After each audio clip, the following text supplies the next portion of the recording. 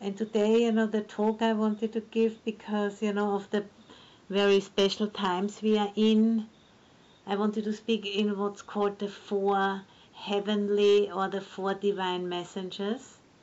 Don't know if I've heard about that.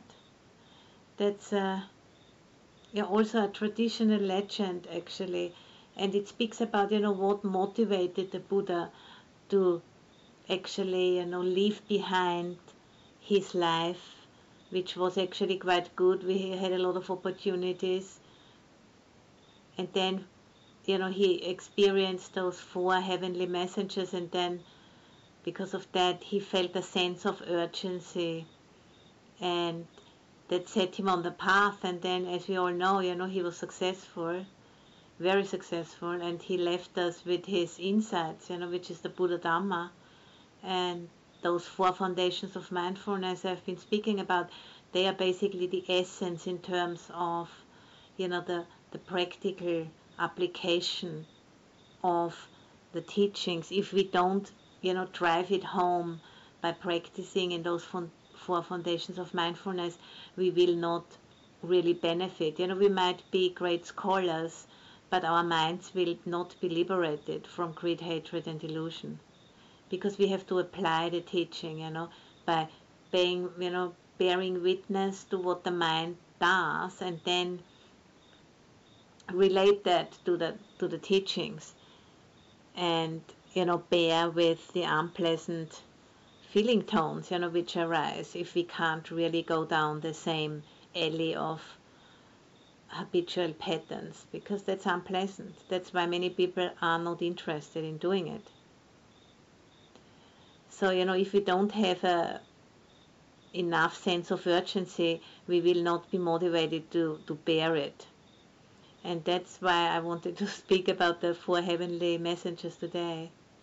And the legend has it, and it's a myth, but myth can speak to us in very loud language. So we can take advantage of that myth. And it speaks about when the Buddha was 29, was the first time that he actually stepped out of his protected life situation, because his father wanted, didn't want him to really know the way things truly are. Because when the Buddha was born, some of the seers of his time predicted that he would be a very special individual, that either he would be a Buddha, or he would be like a world ruler. And his father wanted him to not be a Buddha, but rather a world ruler. So he tried, to kind of keep him, away from any kind of suffering, so that he wouldn't be motivated to seek for a way out, which is what a Buddha does.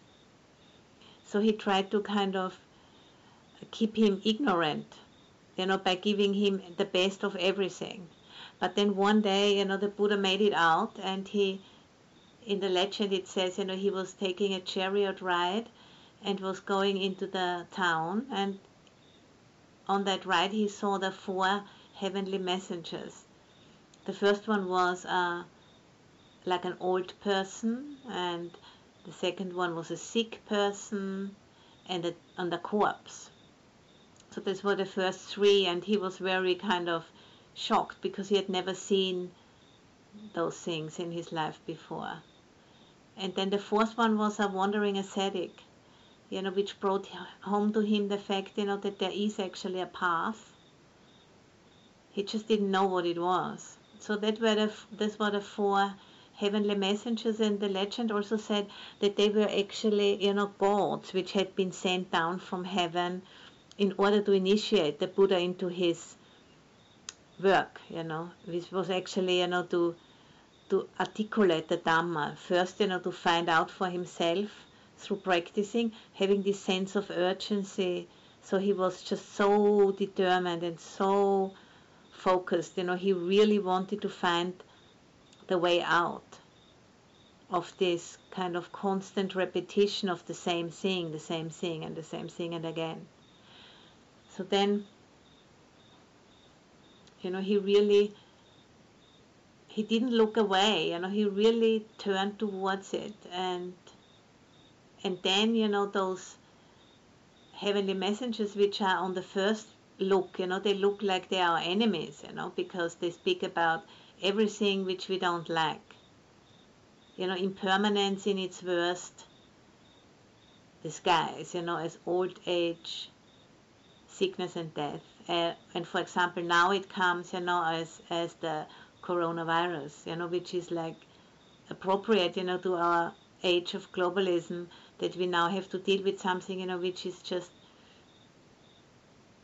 so without any boundaries, it's going around the whole planet, just like old age, sickness and death. Everybody is touched by it. But there's not many people, who know about the fourth heavenly messenger, that there is actually a path, and that we can use, those things which are happening as part of nature, that we can actually use them as a means, for practice, and as a way, to extract wisdom and compassion out of these very difficult experiences. And that's exactly, what the teaching is all about, And by applying, the 4 foundations of mindfulness in combination, with the template of the Noble Eightfold Path, we can actually use whatever is happening to us, the most difficult things, can be actually used to learn and to, become more and more able to go with nature rather than trying, desperately to go against it. And we can never win that way, because we are just ourselves part of nature. It's just that often we are not aware of it, falling for lots of delusions, that we can actually control nature via technology or artificial intelligence, all of those wonderful things, which we have come up with and which do make our lives easier in some ways, but at the same time, they are not outside of nature either. And then things happen, which we cannot control. And and rather than trying to just turn away from it, we are now forced, through the lockdown, we are really forced, like, somebody who's been naughty in school, who has to stay behind and do some extra exercise because they just didn't get it, The teacher said it a million times and they just didn't want to hear, they didn't want to pay attention. I think of my brother, he had to very often stay longer, or have to write something 50 times or so, like that, because he was very naughty in school. And it feels like we are just in the same situation, we are grounded now. And we can't, distract ourselves in the usual way because we haven't been paying attention. And yeah, and this is a time for us which we can use, to get our priorities right, and to really kind of, why not focus on that where we really stand a chance, to have a lasting impact. And the only thing, where we really can have a lasting impact is onto our minds and onto our hearts. We really can cultivate them, in ways, which are irreversible. That's what's called the 4 stages of enlightenment in a Theravada teaching. You might have heard about that. And, it doesn't really matter how those stages are called. Even I'm happy to say if somebody wants to know. But the point is, that we actually can liberate our minds and hearts from these 3 root poisons permanently. And we can also experience like a temporary liberation. Often, in the meditation, if the meditation goes well, so to say, if the mind settles, then those three root poisons, are for the time being just like pacified, but they are under the surface still waiting, and if something happens which triggers them, then they just erupt again into the mind. But if those 4 stages of enlightenment have been happening, then there are certain levels of those root poisons are, permanently let go of. And that's really, what we are practicing for. And when things happen, really difficult things happen, like, for example, the coronavirus, or we suddenly, get very ill, or we, suddenly notice, we are also, aging, not only the other people aging, but we are also aging. Or if we lose somebody, we laugh. For example, that's how my past started many years ago, when I was 28, when my mother very suddenly passed away. She had a horse riding accident, That really was for me like this huge, that was for me meeting the divine messenger, heavenly messenger, because it totally shocked me, And the good thing was that it shocked me so deeply that I became teachable, whereas before I hadn't been. Before I was just like distracting myself endlessly with lots of interesting things and some not so interesting things and some kind of, not so great things and all of the rest. But after that, I was just like ready. I was ready to listen. And then, within 1.5 years, I met my first teacher, which was Ajahn Buddhadasa in Thailand, a forest master. And yeah, because I was really ready. I was kind of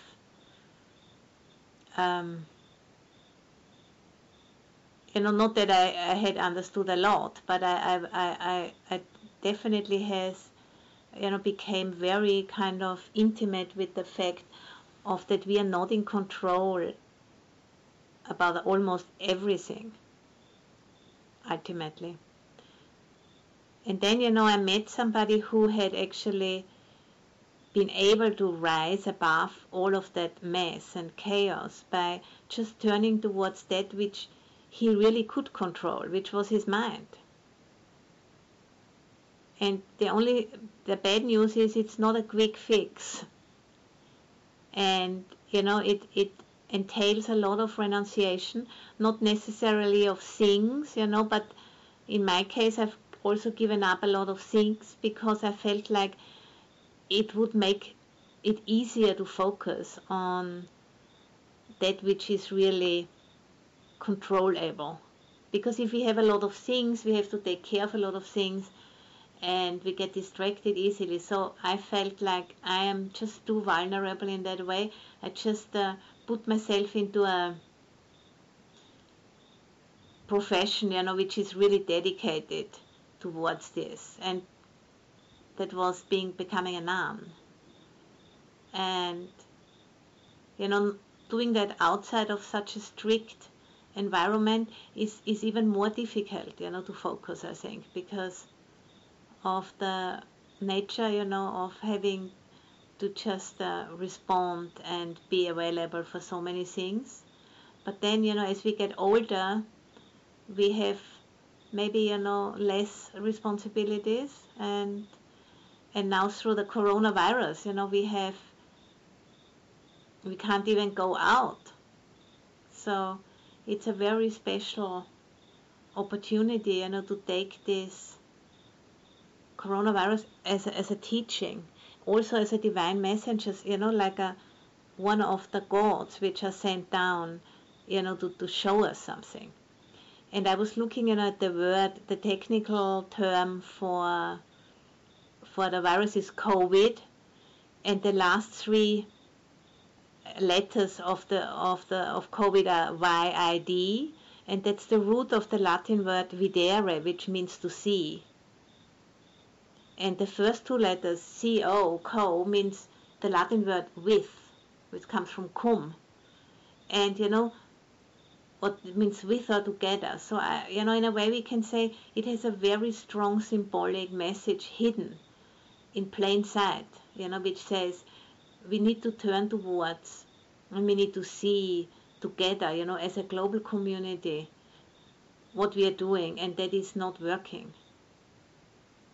So COVID is the hidden message, is the hidden messenger, the divine messenger, to wake us up and to make us turn towards that which we don't want to see, which we don't want to know, because we're all struggling to want to get back to life, as we know it. And that would be really not a good idea. And it's okay to want it, but to be aware of it and then not necessarily believing it, that this is the answer. That would be like, third foundation of mindfulness, feeling the desire to want to do things just like it was before. It's okay, to want it. It's nothing wrong with it, because, I have those feelings too. I want to do this, I want to do that, just like it was before. But maybe that's not really possible if we want to continue, to have this opportunity to be born as human beings.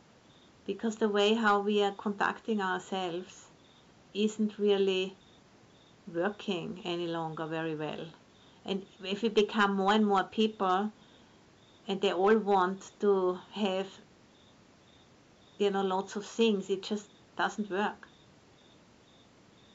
And I think it's very difficult to acknowledge that truth, but that's the beginning of the shift, is, even we don't know how to deal with it, but we don't need to know, to just acknowledge it. That, is enough. We don't necessarily have to have the answers, because we are very much afraid of acknowledging something where we don't have an immediate answer. Because this, uncertainty is kind of hard to bear for us. But now, we are already bearing uncertainty. We don't even know when we can do things again. So, we can't get around it, because life is uncertain. So I think it's a very powerful time, where we are all together in this, like in a big way. And I think I'm really in awe, the precision of nature, how nature is kind of just like taking charge, because we are just too stupid, We have to be really shaken up to this extent, that now we have this heavenly messenger, which we can't even see, but still we are all under its influence, Otherwise you wouldn't just now sit at home at Zoom. You might have, done other things. So to just take that in, how amazing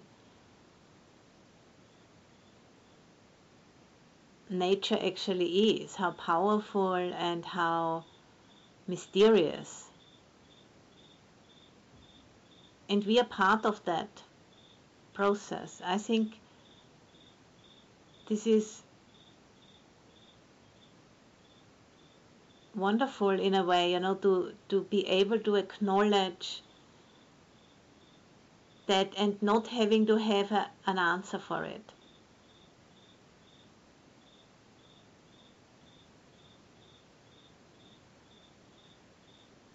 And I think somebody who doesn't meditate usually can't do this, because it's too difficult. It's too kind of unsettling.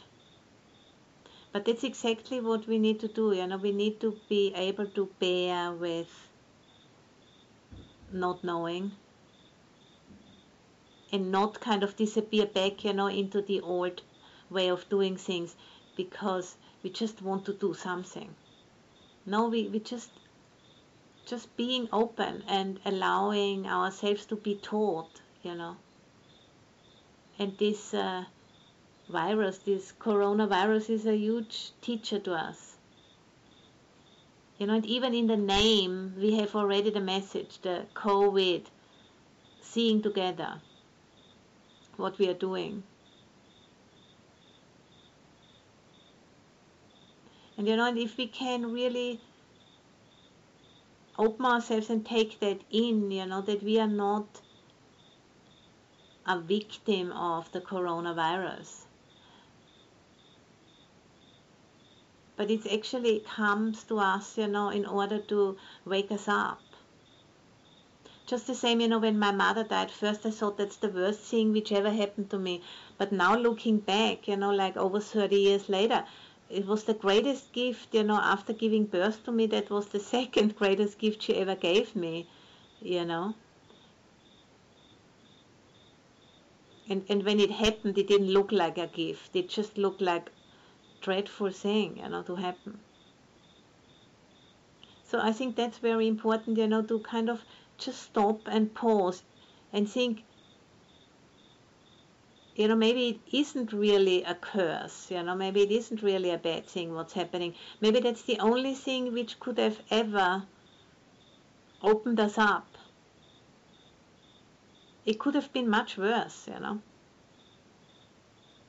it is very difficult for many people who have lost their jobs or who have lost, loved ones who have died in this situation. I'm not saying, that it is easy.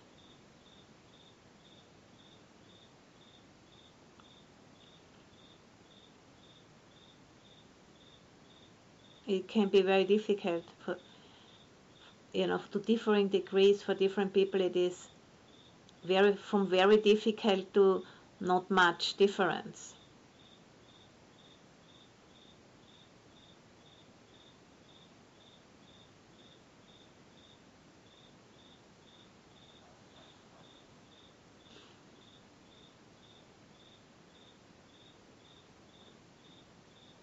So, if we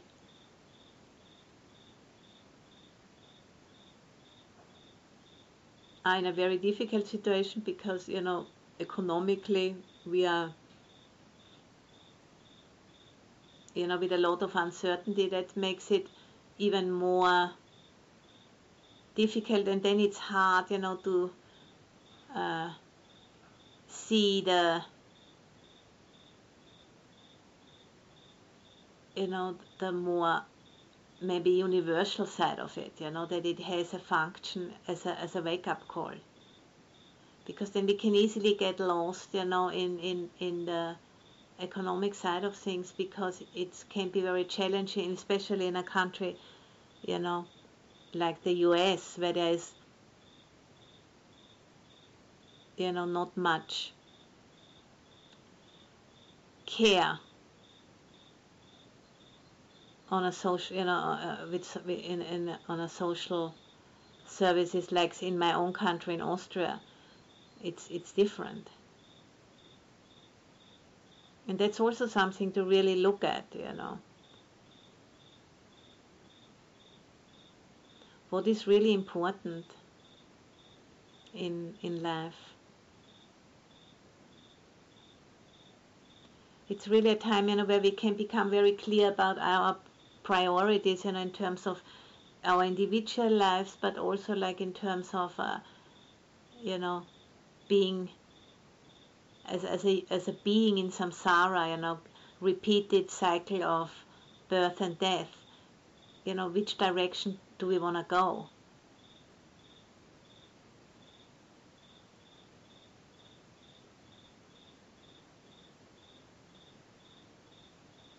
Do we want to use this life, to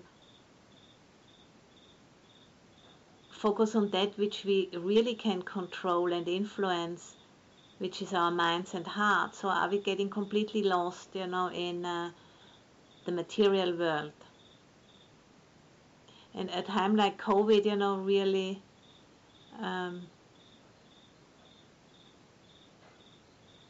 wakes us up, and then it's really important to look at that. Because if we see things in this bigger context, then we can really, get benefit from something which is actually very difficult.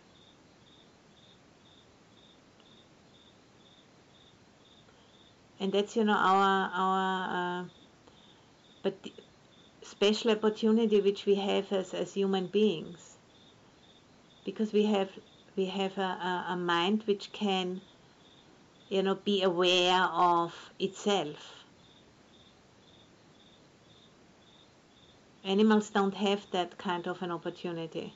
This is why, the human birth is considered to be so fortunate, because we have a reflexive mind. And I think it's really important when we are challenged like this right now, to not forget that and to really use it. Whenever we get sucked into the story, however dreadful, however difficult, to just, keep coming back to being aware of what we are thinking, aware of the underlying mood of the mind, aware of the underlying feeling tone, and grounding ourselves in the body, and pulling the mind down into the body.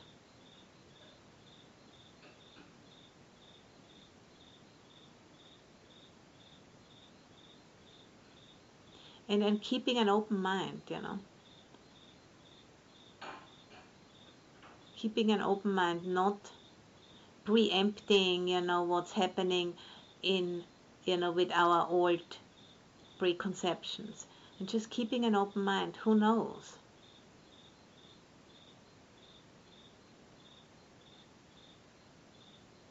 In a way, we all have known that something needs to happen to stop us in our tracks, because we were going towards the abyss, as a species. And now it has happened.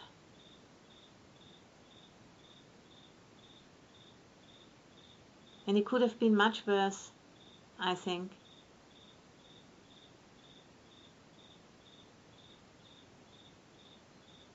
So coronavirus as a heavenly messenger, I think, to see it in that way, can give us a sense of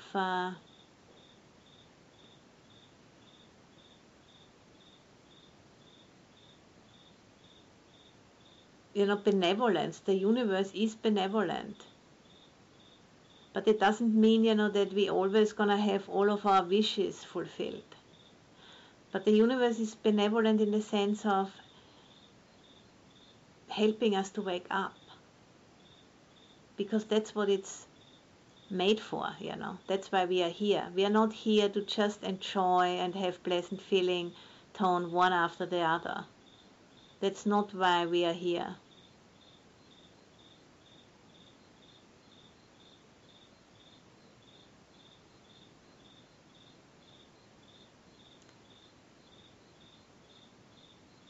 Yeah, I think, that's what I wanted to share, and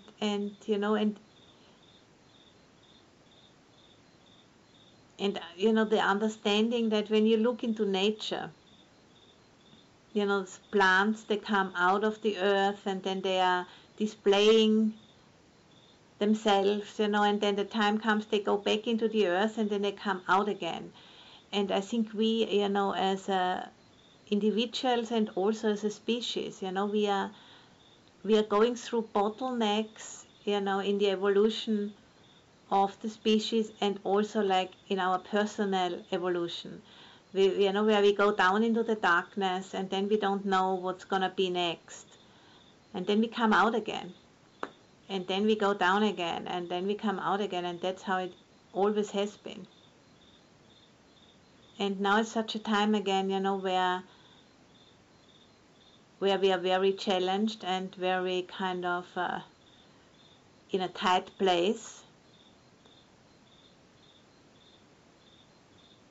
And if we really, pay attention and really turn towards that, we will be changed by it.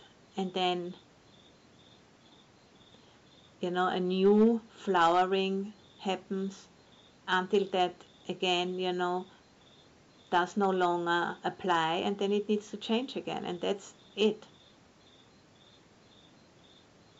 And we can either, go with that process and take the ride, or we can try to fight it.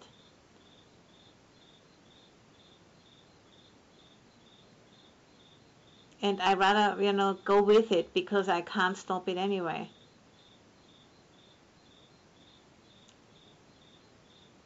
And the teaching of the Buddha is a very good a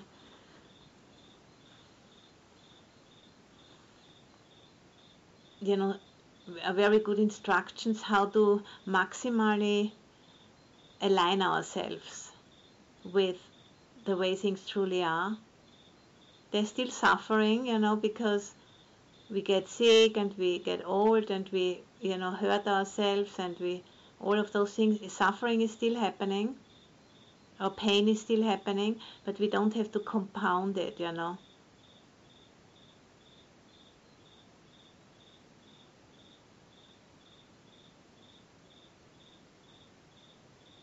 So I think that's what I wanted to share. Thank you for listening. To learn how you can support the teachers and Dharma Seed, please visit dharmaseed.org/donate.